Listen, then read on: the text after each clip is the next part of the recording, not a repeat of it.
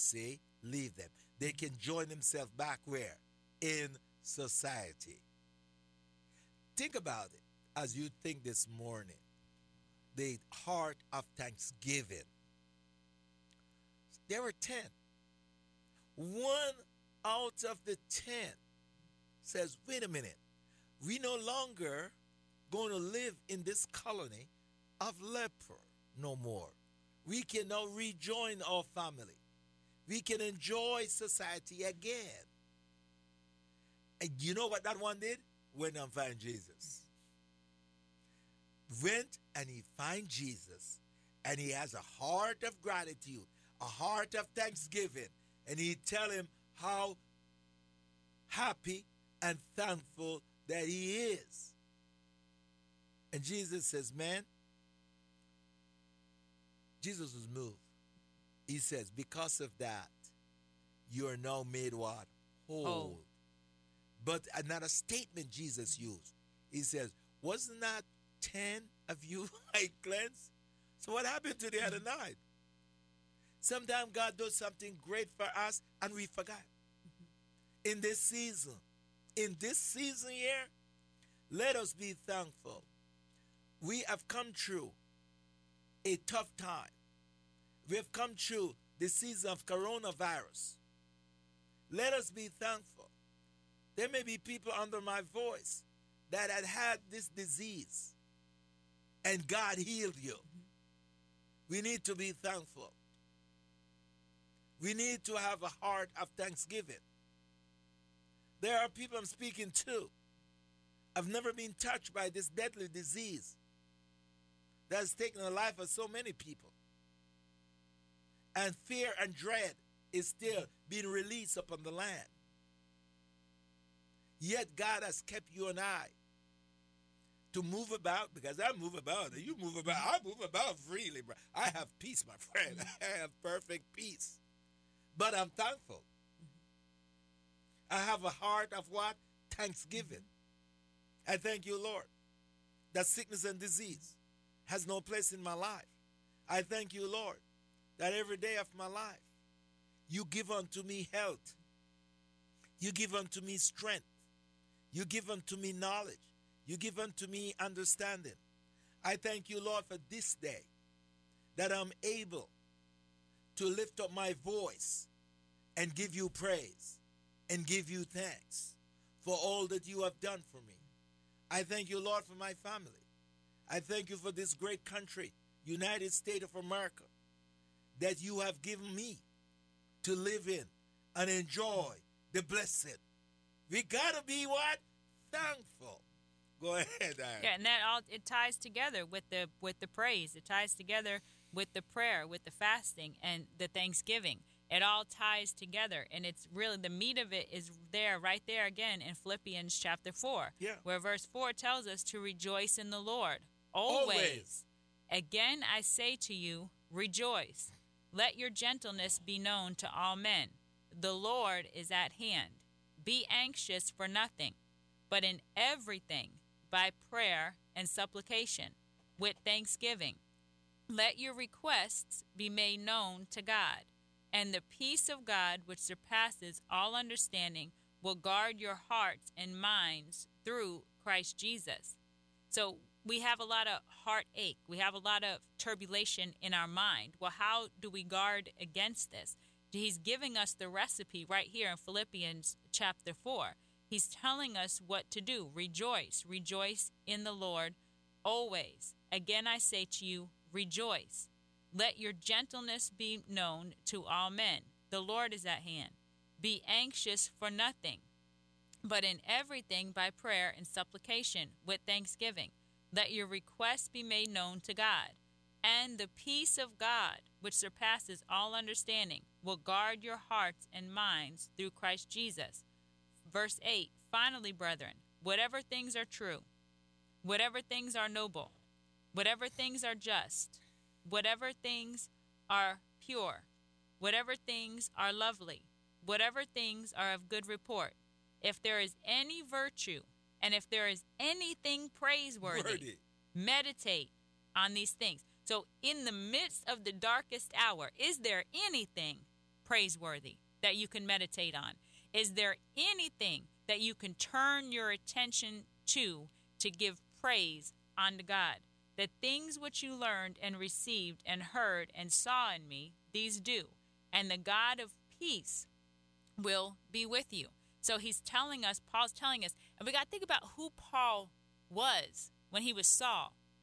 Imagine the torment that would follow a man who went out, killed Christians, persecuted the church of Christ, doing everything against Christ, and he has this encounter with the Spirit of God, and his whole life changed, goes in the whole opposite direction now.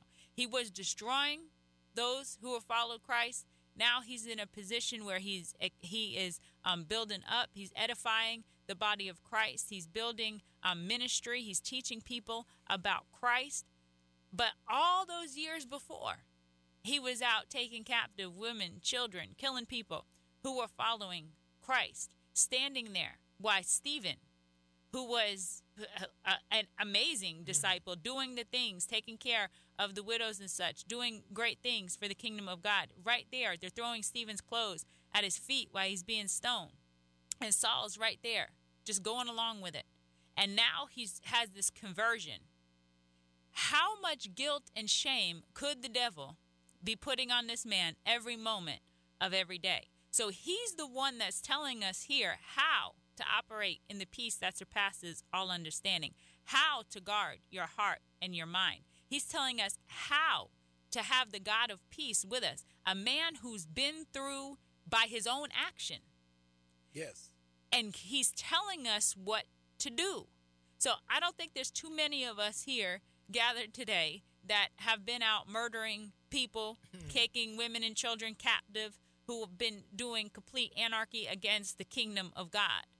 And that man is telling us how that we can cleanse, our conscience can be cleansed, how we could choose our meditations, how to bring forth the peace of God that surpasses all understanding. So I'm going to take his advice. Of course. It worked for you.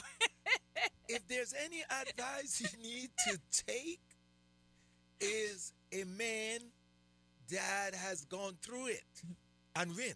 Mm-hmm. He went through it and he what? Win. This guy won. Mm-hmm. That's why I love his writing, because he writes out of his experience how God what? Works. Mm-hmm. And if you follow, like I say in my book, if you follow a winner, you will win. Mm-hmm. So I'm going to follow a winner. Paul is a winner. And then he's out, he's doing all these things, and he's never consequenced. When he's out killing, persecuting, no consequences. But as soon as he starts preaching this gospel, he's taken captive. Paul is a winner. All these things start happening in his life.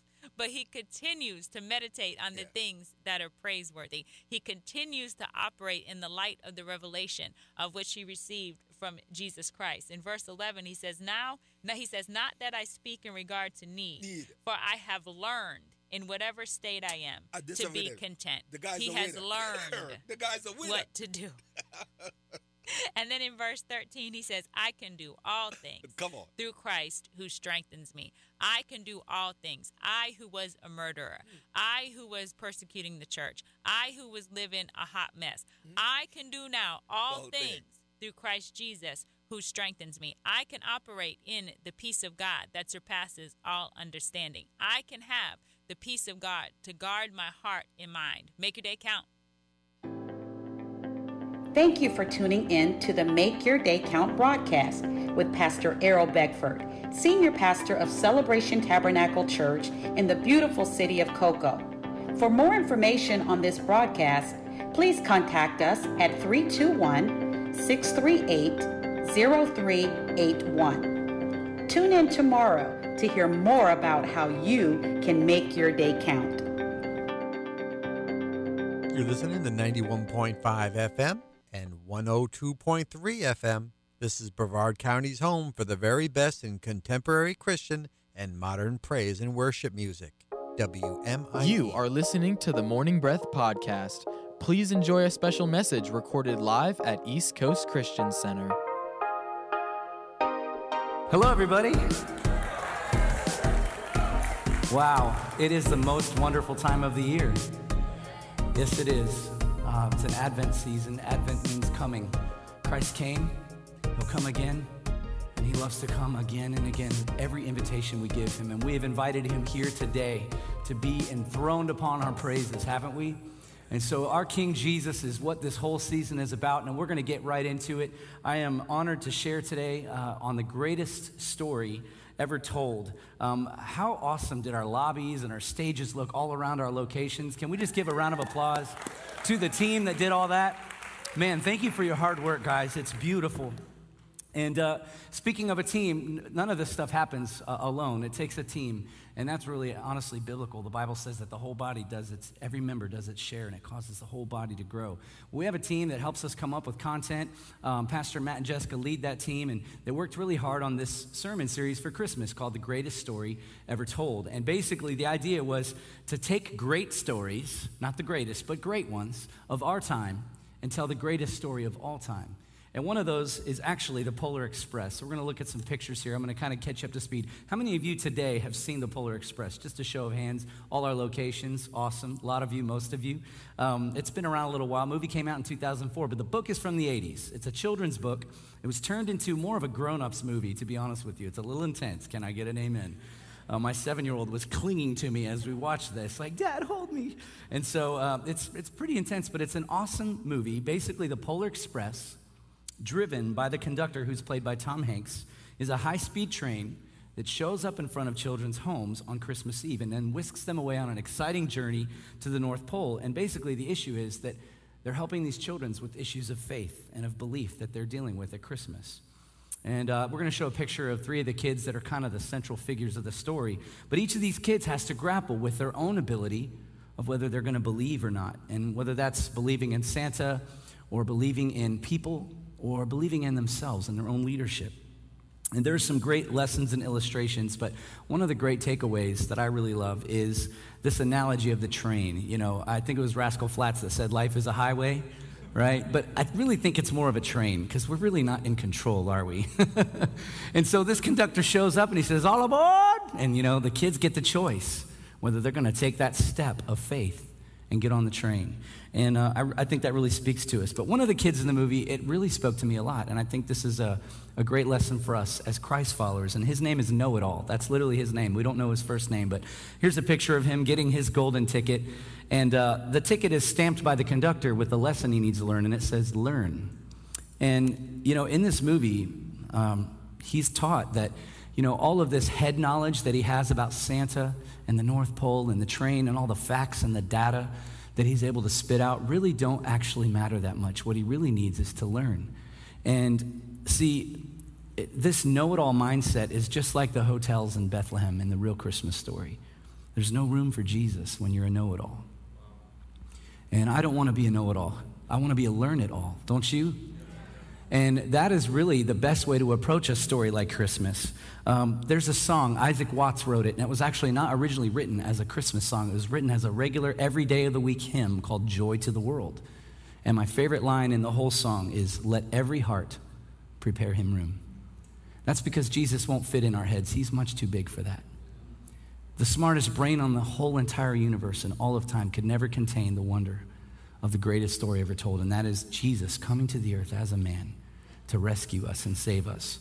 And so I want to just invite us all, whether you're online, you're in Vieira, you're at the Avenue, here in Merritt Island, Parkway, all of our locations, would you just pray with me right off of that line of that song? Let's just pray together.